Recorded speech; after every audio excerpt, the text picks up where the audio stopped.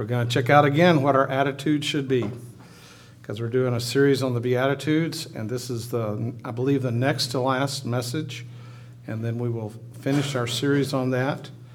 Since we will, after finishing today and then next week, we'll have all of our attitudes will be in place, and we'll just be glorious, wonderful people that do all of these, and we'll know to do that. We'll put it that way, and this is the path that we're on in that. So just by way, we're going to be looking today specifically at blessed are the peacemakers. But let's just start in verse 3 and just read. I'll just read those two again as just bringing to remembrance where we are and where we've been. Blessed are the poor in spirit, for theirs is the kingdom of heaven. Blessed are those who mourn, for they will be comforted. Blessed are the meek, for they will inherit the earth. Blessed are those who hunger and thirst for righteousness, for they will be filled. Blessed are the merciful, for they will be shown mercy. And blessed are the pure in heart, for they will see God. And then this is today's message. Blessed are the peacemakers, for they will be called children of God. We'll be looking at verse 8 primarily, and then we'll close it out at verse number 9 there. So, blessed are the peacemakers. God's calling us and reminding us, even from this early passage that we have in Scripture, as we've been going through the Beatitudes. And we said before, the Beatitudes are what our attitudes should be. They don't always line up with that. And just because we've gone through the series doesn't mean that we've lined up with that. But at least we have a blueprint now. At least we have something for us that's like a roadmap that we can understand. And I just would encourage you, as we're going through it today and as we're continuing to go through it in the next week or two as we wrap up this, that this should be a passage of Scripture that I just encourage you to go back and read, once every week or so. And to just maybe even just take one or two of the verses and just kind of meditate on them and ask the Lord to just speak to you on how you can apply those. And as I said, we do have the CDs over there and have a good number of them on podcast now. Our son is doing that from Philadelphia. Isn't that kind of weird? I mail the CDs to Philadelphia, and then he goes over and takes care of them, gets them on, through somehow through the waves that go through the air, and he gets them over there so you can watch them on a podcast on our website if you want to catch up on some of those there. Okay, blessed are the peacemakers. When we talk about being blessed or peacemakers, literally what we're looking at in a simple definition is that the peacemakers are the true subjects of the Prince of Peace. Remember, there was many names that we see in the New Testament and even from the Old Testament that Jesus was given descriptions. One of the things that we need to remember is that Jesus was called and is named the Prince of Peace. And that's something that we want to be models. We want to emulate our Lord Jesus Christ, our Savior. We want to understand and walk in the ways that he did. And so we need to understand that if people are going to look at us and mistake us for being Jesus, that will never happen. But hopefully that when they look at us, there'll be something about us. And one of those things that can truly, truly be a witness to others is that when we walk and live in the counsel of peace, and that our very lives are that. So many times our lives are not dominated by or not focused about peace. They're more dominated and focused by turmoil, by difficulties, by difficult times and hard places that we go in, or some unbelief or some anger, hurt, some of the other areas that we looked at in these Beatitudes. But we want to talk about being peacemakers. Remember, it's important to know as we talk about blessed are the peacemakers that we're talking about peacemakers and not just peace lovers. In the times of history through our nation, there have been times where it's emphasized that, we should love each other, and we are called to love one another in that. But it's not just that we love for peace, that we love for things to be at peace. We don't want warfare. We don't want strife. We don't want all those difficult things. We need to understand that the peacemakers are not just ones that love peace, but they're ones that do peace and that endeavor to live lives that are peaceful and that are blessing. The Hebrew word for peace is the word, you probably know this one, shalom. And shalom means peace, but it goes so far beyond that because it speaks not only of peace, but it speaks of a peace that brings the blessing of the presence of the Lord. And so we're looking at that. It's not just shalom, peace. What we're saying here is blessed are the peacemakers, but it's blessed are those that are blessed because of the presence of peace in their hearts and in their lives. That's God's call for us. Well, if there's anything in our culture, in our country today, and in our day-to-day walks that we need to demonstrate in our lives, is we need to demonstrate the beatitude of peacefulness, of being at peace and being at rest and not angry. A good test for us on whether we just exude and walk and live and demonstrate peace is how we respond or how we react in a time of suddenly when a car cuts us off or something happens like that. And our immediate response is, because we're going through the Beatitudes, God bless you, brother. Lord, thanks for that test. That really helped me get, No, usually our prayer is after a while, it's like, oh, Lord, I'm so sorry. Forgive me again. Would you wash that away? Would you erase that? Work on my heart in that. And because we know how we were. I'm not speaking about you. I'm speaking about me and some other people I know in that. Not part of this church or anything. But blessed are the peacemakers. Blessed are those who bless others with the peace of the presence of the Lord Jesus Christ. If we're going to impart peace to others, we have to be someone that is being blessed and is living and washing continually in the presence of the peace of the Lord. So peacemaking is not just the absence of trouble, but instead it also is a positive thing and a forward-looking thing, because it's everything that makes for the good. Blessed are the peacemakers, not just those that tries to deal with the everyday trouble and take care of those, but those that are actually looking in their lives and in their hearts and their walk with God to be peacemakers that brings people together, that encourages people, that brings resolution to a conflict or something like that. So important. Mark chapter 4, verse 41. We'll look at some of these today, and others I'll just quote for you, so you don't have to look up so many. But Mark chapter 4 and verse 41. This is the story of Jesus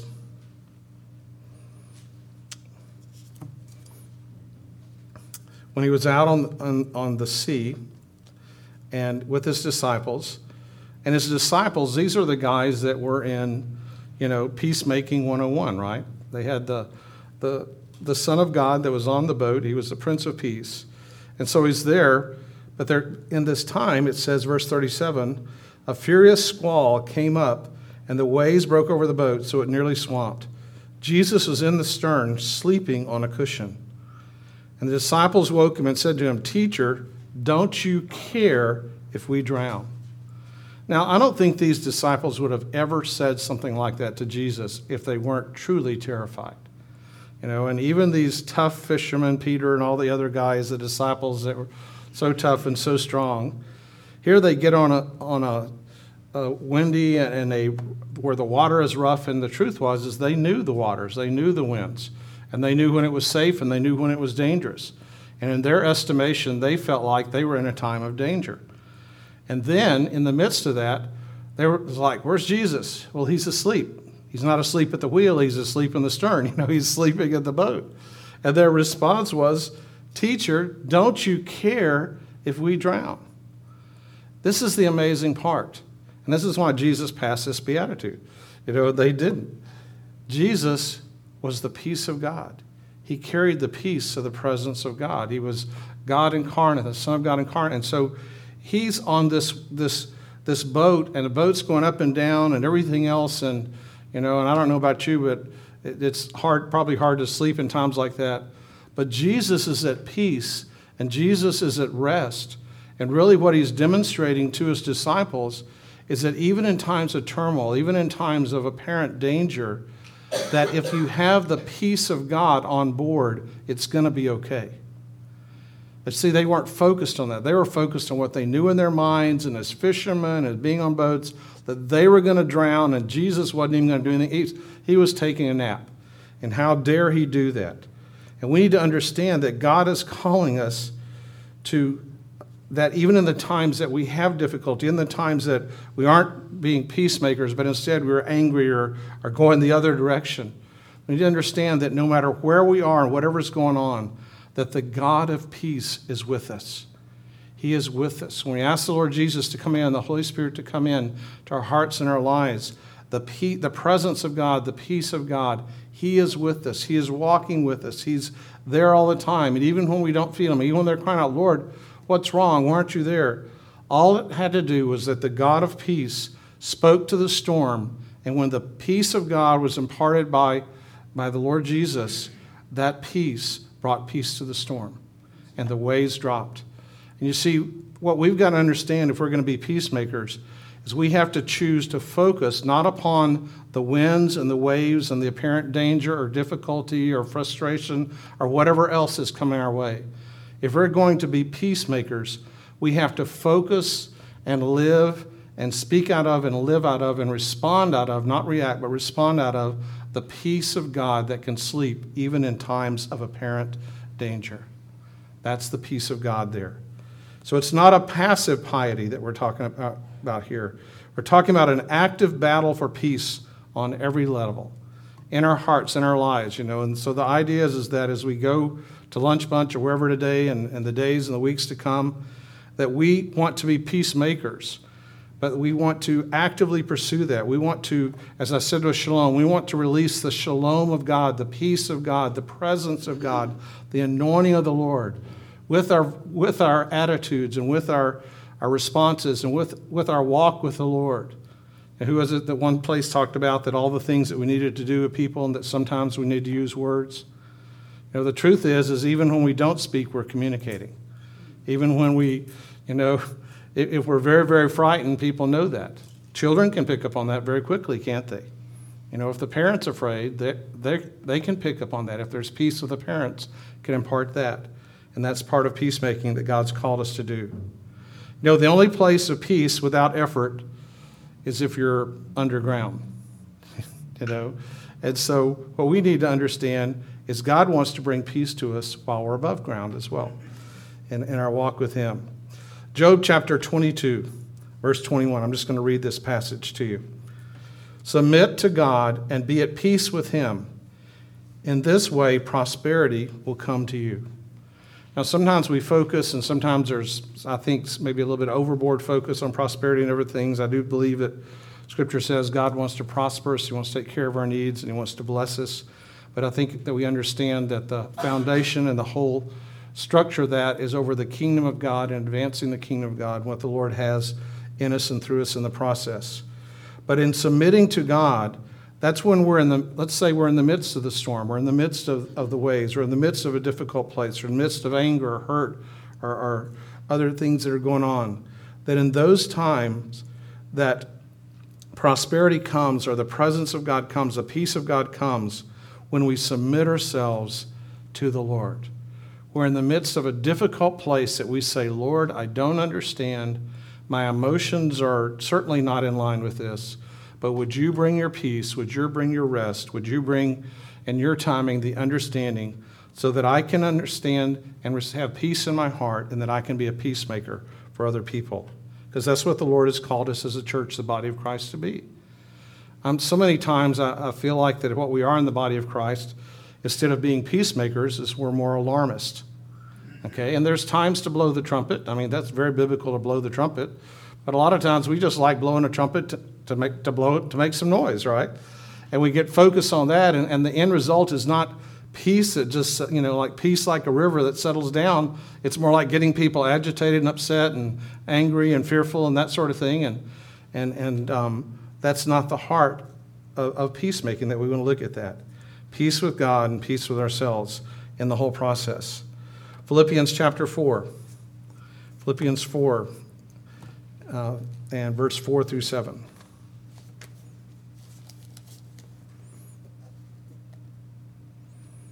Rejoice in the Lord always. And I love this because he said do it twice. He says, I will say it again, rejoice. Why do you have to say that twice? Because sometimes it doesn't get through the first time, does it? Or the second time, or many times. Especially when we're not at peace or we don't feel like rejoicing. Or we're in our pity party or whatever else. Rejoice, let your gentleness be evident to all. In other words, that when people see us, and gentleness is not just shown in what we do, but it's shown by who we are, what we say, and how we react or respond in that situation. And so what we see here from this is it says, let your gentleness be evident to all, because the Lord is near. You see, Jesus on that boat was near. He was just a few feet away. He was just one shake away from waking up. It wasn't like he'd abandoned him. The Lord is near. Verse 6 says, do not be anxious about anything, but in every situation, by prayer and petition and thanksgiving, present your requests to God.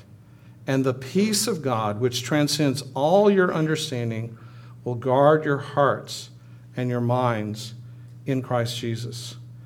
Now see, that's something we've got to understand. This is not a matter of figuring it out. Anybody ever tried to do that? Ever tried to figure stuff out?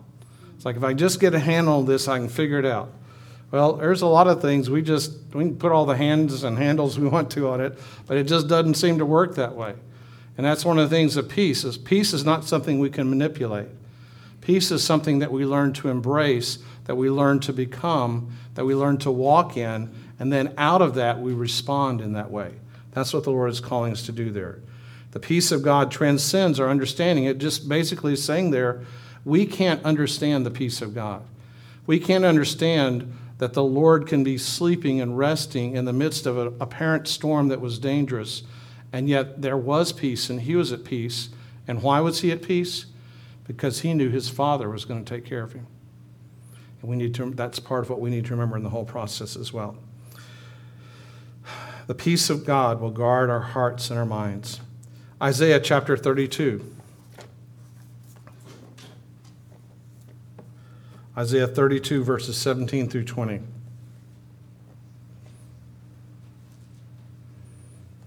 The fruit of that righteousness will be peace. Its effect will be quietness and confidence forever. My people will live in peaceful dwelling places and secure homes and undisturbed places of rest. Though hail flattens the forest and the city is leveled completely, how blessed will you be sowing your seed by the stream, letting your cattle and your donkeys range free. You see, the fruit of righteousness is right relationship. And that's part of what we're talking about in peace. Part of the right relationship that the Father is calling us to is the right relationship of peace, that we can live in that. The fruit and the fruitfulness that we have is peace and quietness and confidence and living in peaceful dwelling. Have you ever gone into someone's home and it wasn't anything you could put your finger on or anything else, but there was just a peace about the place? Have you ever been in a place and you walk in, you couldn't see anything in the natural, but there wasn't peace there? It's like, oh no, did I just walk in on a bad, what's that phrase? Did I come at a bad time? That sort of thing. Of course, we always don't tell the truth there. It's, oh no, everything's great, And then, we won't go there. That's another message. We'll look at it another time. But God's called us to be peaceful, to enter into quietness, to enter his confidence, dwell in peaceful dwelling places in that. And so that's the calling of the Lord for us in that. Proverbs 16, verse 7 says that his ways, this is speaking of the one that's walking in peace, are pleasing. And it says, well, let me just look at that. I want to get the passage there. It's just real short. Proverbs 16 and verse 7.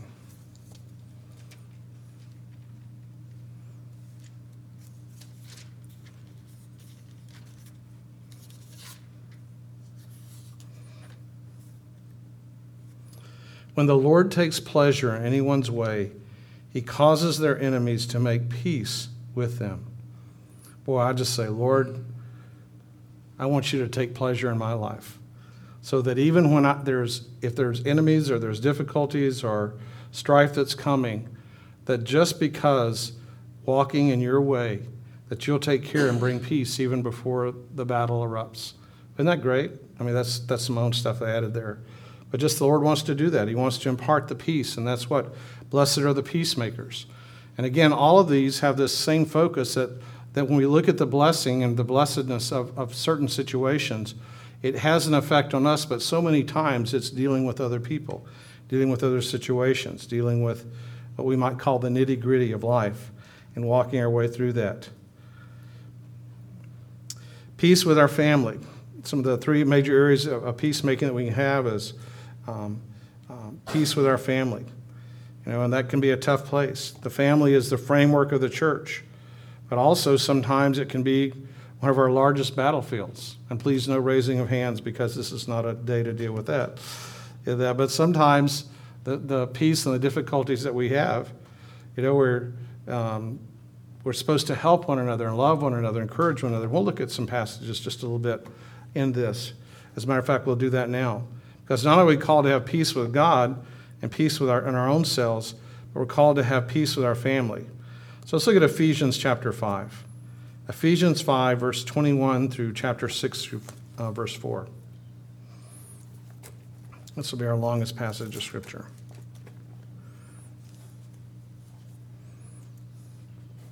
Ephesians chapter 5, verse 21. Everybody's favorite word starts, submit. Submit to who? To one another, to each other, out of reverence for Christ.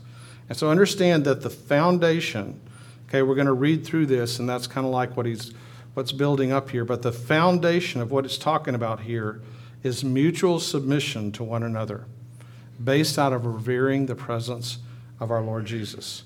So submit to one another out of reverence for Christ. Wives, submit to your own husbands, as you do to the Lord. Now remember, we're speaking about peacemaking here. We're not speaking about trying to get verses you can use against one another. That's not what he's talking about at all. Submit to one another in whatever family or whatever situation you're in, out of reverence to Christ. Wives, submit yourself to your own husbands as you do the Lord. For the husband's the head of the wife, as Christ is the head of the body, his church, of which he's a Savior. Now, as the church submits to Christ, so wives should submit to their husbands. And then he says, verse number 25, and it's interesting because sometimes husbands can really sink their teeth into that one, and it's almost they don't read past there in verse 25. Husbands, love your wives. And here's the standard for loving your wives. And my wife is listening right now. Just as Christ loved the church and gave himself up for her to make her holy, cleansing her by the washing with water and through the word, to present her to him as a radiant church, without stain or wrinkle or any other blemish, but holy and blameless. In this same way, husbands ought to love their wives as their own bodies. He who loves his wife loves himself. Isn't that interesting that sometimes we can have difficulty in loving or embracing or encouraging or being friends with others, and it's really not that we're so much angry at them, but that we're carrying anger and bitterness and unforgiveness in our own heart. And God wants to heal that, and God needs to heal that. That's all part of peacemaking and being peacemakers in that whole process. That God wants to do that. He wants to make us as the church, as the radiant body of Christ in the whole process. Verse 30 says, we are members of his body. For this reason, a man will leave his father and mother, united with his wife, and the two shall become one flesh. And he says, this is profound mystery, but I'm talking about Christ and the church. So we're talking about Christ or the Lord Jesus and the church. Who's the church? We're the church, and it doesn't matter. I mean, the church or the body of Christ, it can just be one person in the presence of the Lord. That's not the important thing there. The important thing is to remember that we are all part of the body of Christ. We're all part of the church. We're all part, and that's the analogy he's using here when he's talking about relationship of husband and wife, and he goes on and works his way down through children. Chapter 6, children, obey your parents in the Lord, for this is right. Honor your father and mother, which is the first commandment with a promise, so it may go well with you, that you may enjoy the long life on earth. Fathers, do not exasperate your children. Wow, that's a big word. What could we say today? Don't hit the button that makes them upset. Don't push them. Have you ever heard anyone say, if you go any further, or there's kind of draw a line, don't push me, don't say, that. We do that with kids sometimes. And one of the things, and as we're older and we look kind of not just forward but backwards, sometimes we just have to do a lot of repenting. Oh, God, I'm so sorry. Would you just wash away the effects of the time where instead of loving and being careful and being concerning and being helpful, that I imparted other things that were there? And guess what? the Lord is outside of time and space. I mean, He knows the beginning of the parade, end of the parade, everything in between, and He can bring His healing to us in any time in our lives. And so we can rejoice in that. But God's called us in the family to have peace in our family, the framework of the local church, the body ground that we have there. And then Ephesians chapter 5. Ephesians chapter 5. Is that where we just were? I'm sorry. Let's look at James chapter 3.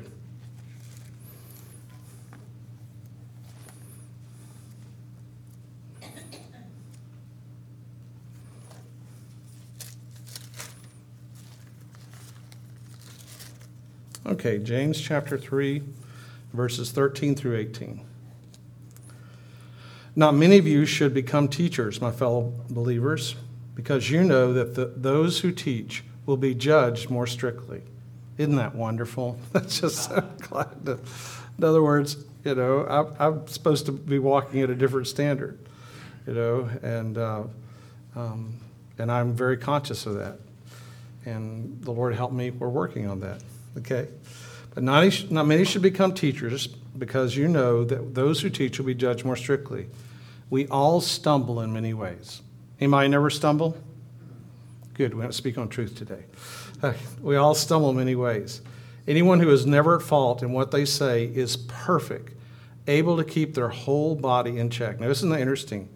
We're talking about these areas of peacemaking. That one of the things that can keep us completely in line is that if we never at fault in what we say. And you say, well, that sounds easy. No, it's not.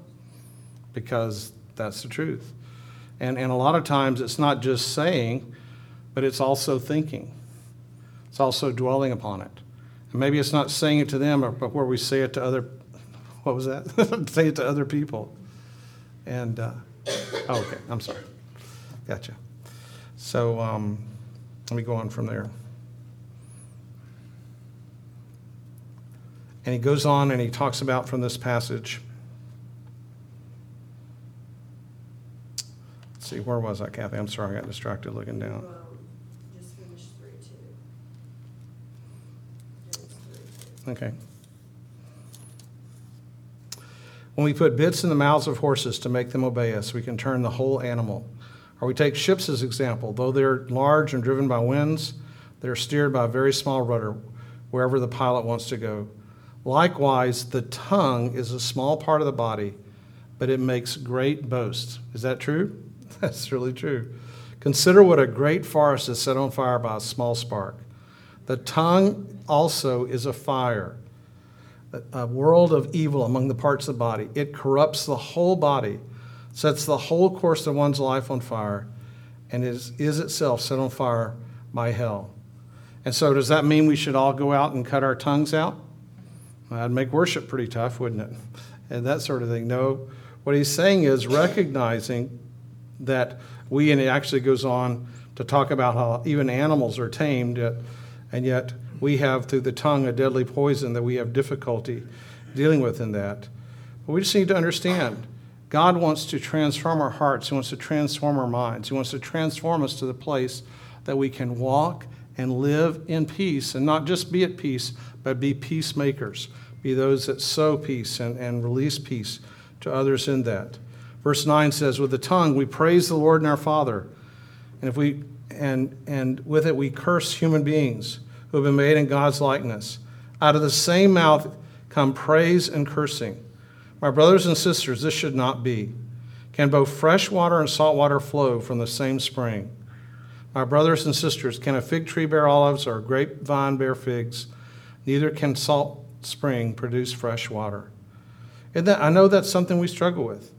Is that on one hand, we can speak from the Lord and try to speak something that encourages someone or helps them, and then just a few minutes later we can get agitated or something happens. Instead of blessing someone, it's almost like we're cursing them in that. And, and it just shows sometimes that split in our mind and our spirit, and that we have an intention, we have a desire, we think we have a desire, but it's a battle. It's something that we go through. It's something that we walk through. And so, again, if we're going to be those that sow peace, we're going to have peace in our own hearts, peace in our own lives. James chapter 3, verse 13 through 18. No, I'm sorry, we've already read that one. We'll skip that one, yeah. Hebrews 12, verses 14 through 15 says this, that we should be at peace with all men. Peace with all men. And it talks about in this passage that in our relationship with one another, men or women, that there needs to be no roots of bitterness. No roots of bitterness. You know, a bitter root is something that comes in us. You know, speaking speaking the supernatural now, but it's something that comes in us and it grows in us, and then growing in that, it becomes very painful. I remember, and this is not very spiritual, and Kathy will probably talk to me afterwards about it, but anyway, I just thought about, and now see I'm in trouble again. But I remember when I was at ORU, and I started having pain under my feet, the ball of my feet. And I went to the doctor, and he says, oh, you have something called plantar's warts. And I'm like, well, what do we do about that? And he says, we burn them out. And I said, what's door number 2? And I heard that. And he said, we burn them out. And so he did that. He did some burning and everything. And but then a few days or a week later, they were hurting again. And he says, oh, I guess we missed a few. You know, and I, with great humility and love, said, well, let's make sure we don't miss them again, you know. But what happened there was the fire was applied, and when the fire was applied, something that was eating its way in and causing much pain was destroyed, and they were gone. They were eventually gone, although it took 2 times to get it done. And that just came to me because I was thinking about that sometimes, is that it's much like that when it comes to the things of the presence of God and the peace of God. It's like that we've got these things in us, in our hearts and our minds or in our bodies that are bringing pain, and then bringing pain, you know, we react to that, and it just goes deeper and deeper. And so we have to ask the Holy Spirit, have to ask the Lord to come, the great physician, to bring his fire and his touch to burn away those places that are causing pain, because we're embracing something or something's coming in that has an ill effect on our hearts. So that's what we have to do. We have to deal with that root of bitterness, and that's where that came to me, that root of bitterness there. Romans 12, 9 through 21 says this, if possible, as far as it depends upon you, live at peace with everyone, and be sure not to take revenge. The truth is sometimes, you know, Romans 12, 9 through 21, the truth is that sometimes when we're trying to be at peace with someone, is that we can be at peace on our end, but they're not necessarily at peace on their end. Isn't that true? And so that's just something that where we have to be at peace with them as much as we can, but then we have to be at peace with ourselves and at peace with our Lord. And just pray, Lord, you know, just open the door more so that we can deal with that situation. That's why the scripture says there in Romans 12, you know, as far as it depends upon you, live at peace with everyone. And then it talks about don't take revenge. You know, don't take revenge. And so many times it's easy to take revenge. It's like, you know, it's like the guy that talked about, okay, you know, I'm going to give you 3 strikes and you're out. And it's almost like we gleefully wait. There's 1, there's 2, there's 3.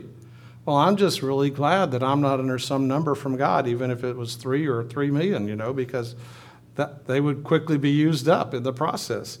And we have to understand that he's again calling us to be at peace with him in our hearts. And as we're peace with him, peace with our fellow men, that helps us in being at peace with God and peace in the other ways as well. Colossians chapter 3. Colossians chapter 3. And verses 1 through 15.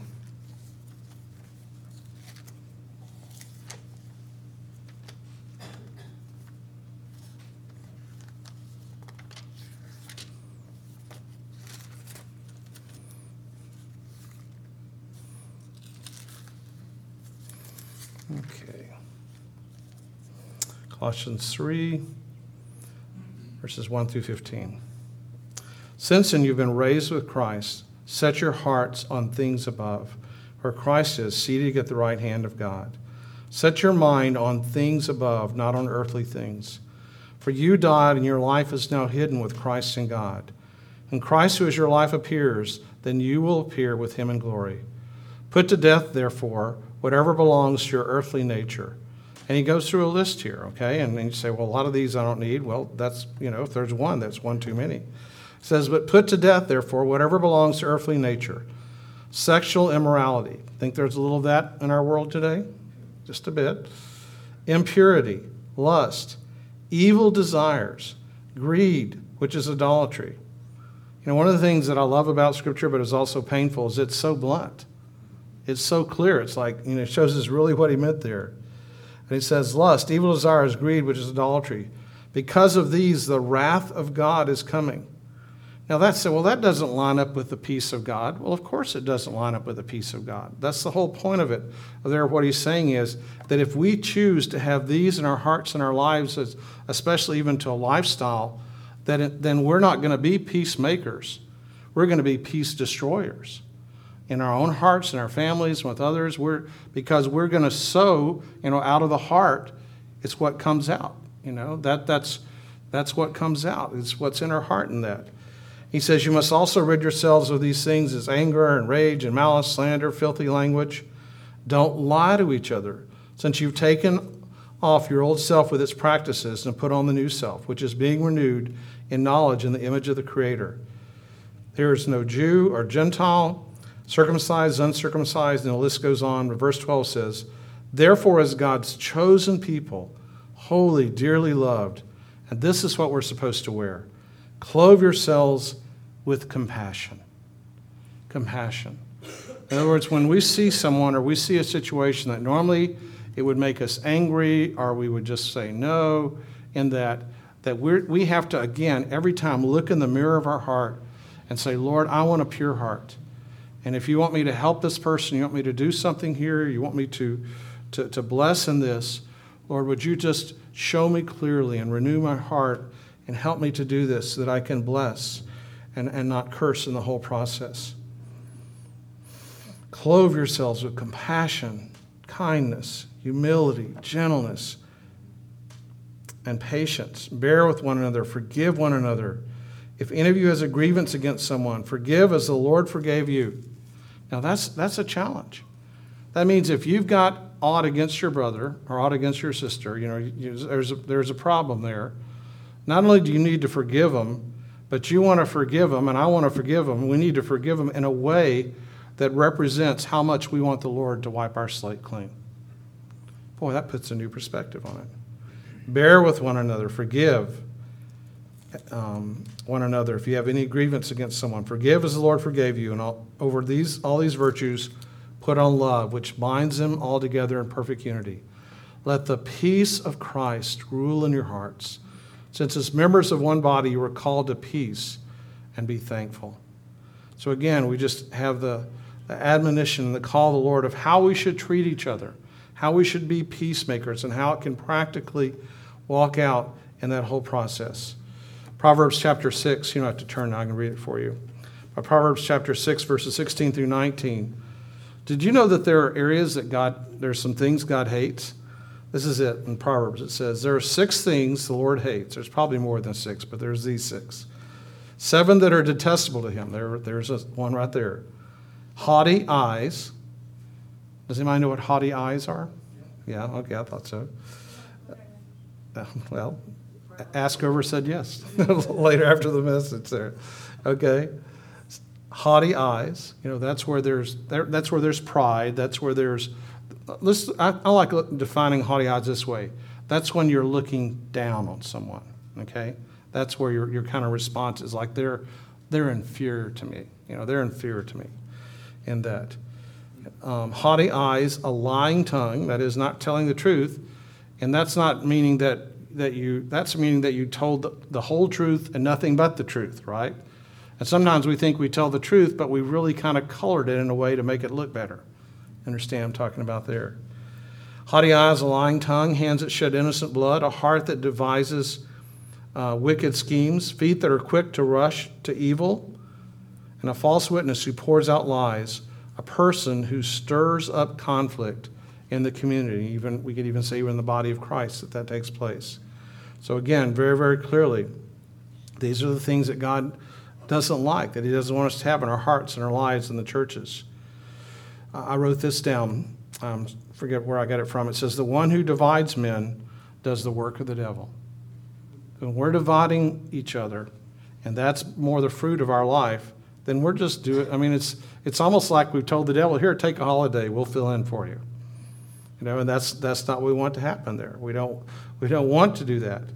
But in the call that we have to be peacemakers, those that make peace and live in peace and sow peace and reproduce peace, that in doing that, we want to do the Lord's work.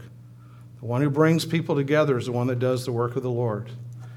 And then as we finish this up, it says literally that those who do this will be called peacemakers. That's what we said at the end of this beatitude. Peacemakers will be called the sons or daughters, or we could say the children of God.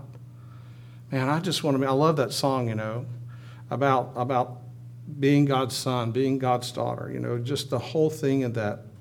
God wants us, that when people looks at us, they said, oh, this is a son of the Father. This is a son of God. This is a son that's endeavoring to demonstrate the presence of the Lord Jesus Christ. This is what it's all about. That's the peace that we want to sow. We want to be peacemakers that do that. Because it says these are called the sons of God. And the reason for that is they demonstrate the character of the Father. One last passage, let me read it to you, and we'll be done. Psalm 133, verse 1. How good and pleasant it is when God's people live together in unity. Well, you could stop right there because there's a lot of times that God's people don't live together in unity. You know what? One of the most contentious areas and things that happen in churches all the time is, and sometimes it's good because sometimes it could be like a church plant where one church plants another church. We did that in Minden and different places like that. But you see, sometimes it says how good and pleasant it is when God's people live together in unity, is that there isn't unity, or there can be anger, there can be other things that come in like that. But this is the model, this is the foundation the Lord wants us to have in our walk with Him. It is like precious oil poured on the head, running down the beard, running down on Aaron's beard, down on the collar of his robe. It is as if the dew of Hermon were falling on Mount Zion, for there the Lord bestows His blessing, even life forevermore. We're just going to close. I'm just going to pray that to the Lord, okay, as our closing. Lord Jesus, we thank You for Your word. We thank You, Lord, that You haven't just told us things, but You have modeled for us what it is to be men and women and children of peace. And not just ones that love peace or want peace, but that, Lord, You've called us to be peacemakers. Jesus, I just pray that You would bring into my heart and my life and our family and the family of this church and the body of Christ and, oh Lord, the extended body of Christ, that, Lord, that we would live together, that there wouldn't be competition, that there wouldn't be anger, there wouldn't be splits, and there wouldn't be hurts and wounds and so much. But God, that You would allow us as Your people to dwell together in unity, that we could dwell together in peace. That, Lord, that people could come and look at us and just by observing us would say, oh, how the peace of God is there, how the love of God is there, how the presence of God is there, simply because we want to be peacemakers. Lord, cause that to happen in our lives. Let the oil of Your Spirit, the oil of Your presence, let it fall upon our heads now. Let it fall and fall down upon us and run down our beards, our faces. And oh God, I just pray that You bring that anointing of Your presence. That Jesus, as we go today, that You will deal with the hurts and the wounds and the anger. That You'll deal with the hardness of heart. That You'll deal with those places that need some resolution, that need some cleaning and purity. Oh Lord Jesus, we want to be a church, a place of Your habitation, and not just a visitation. So God, prepare our hearts. Let us as a body of Christ be that place of habitation so that You can abide and that we can take to those around us Your presence, Your love, Your joy. In Jesus' name, amen. Amen. Again, God bless, and as always,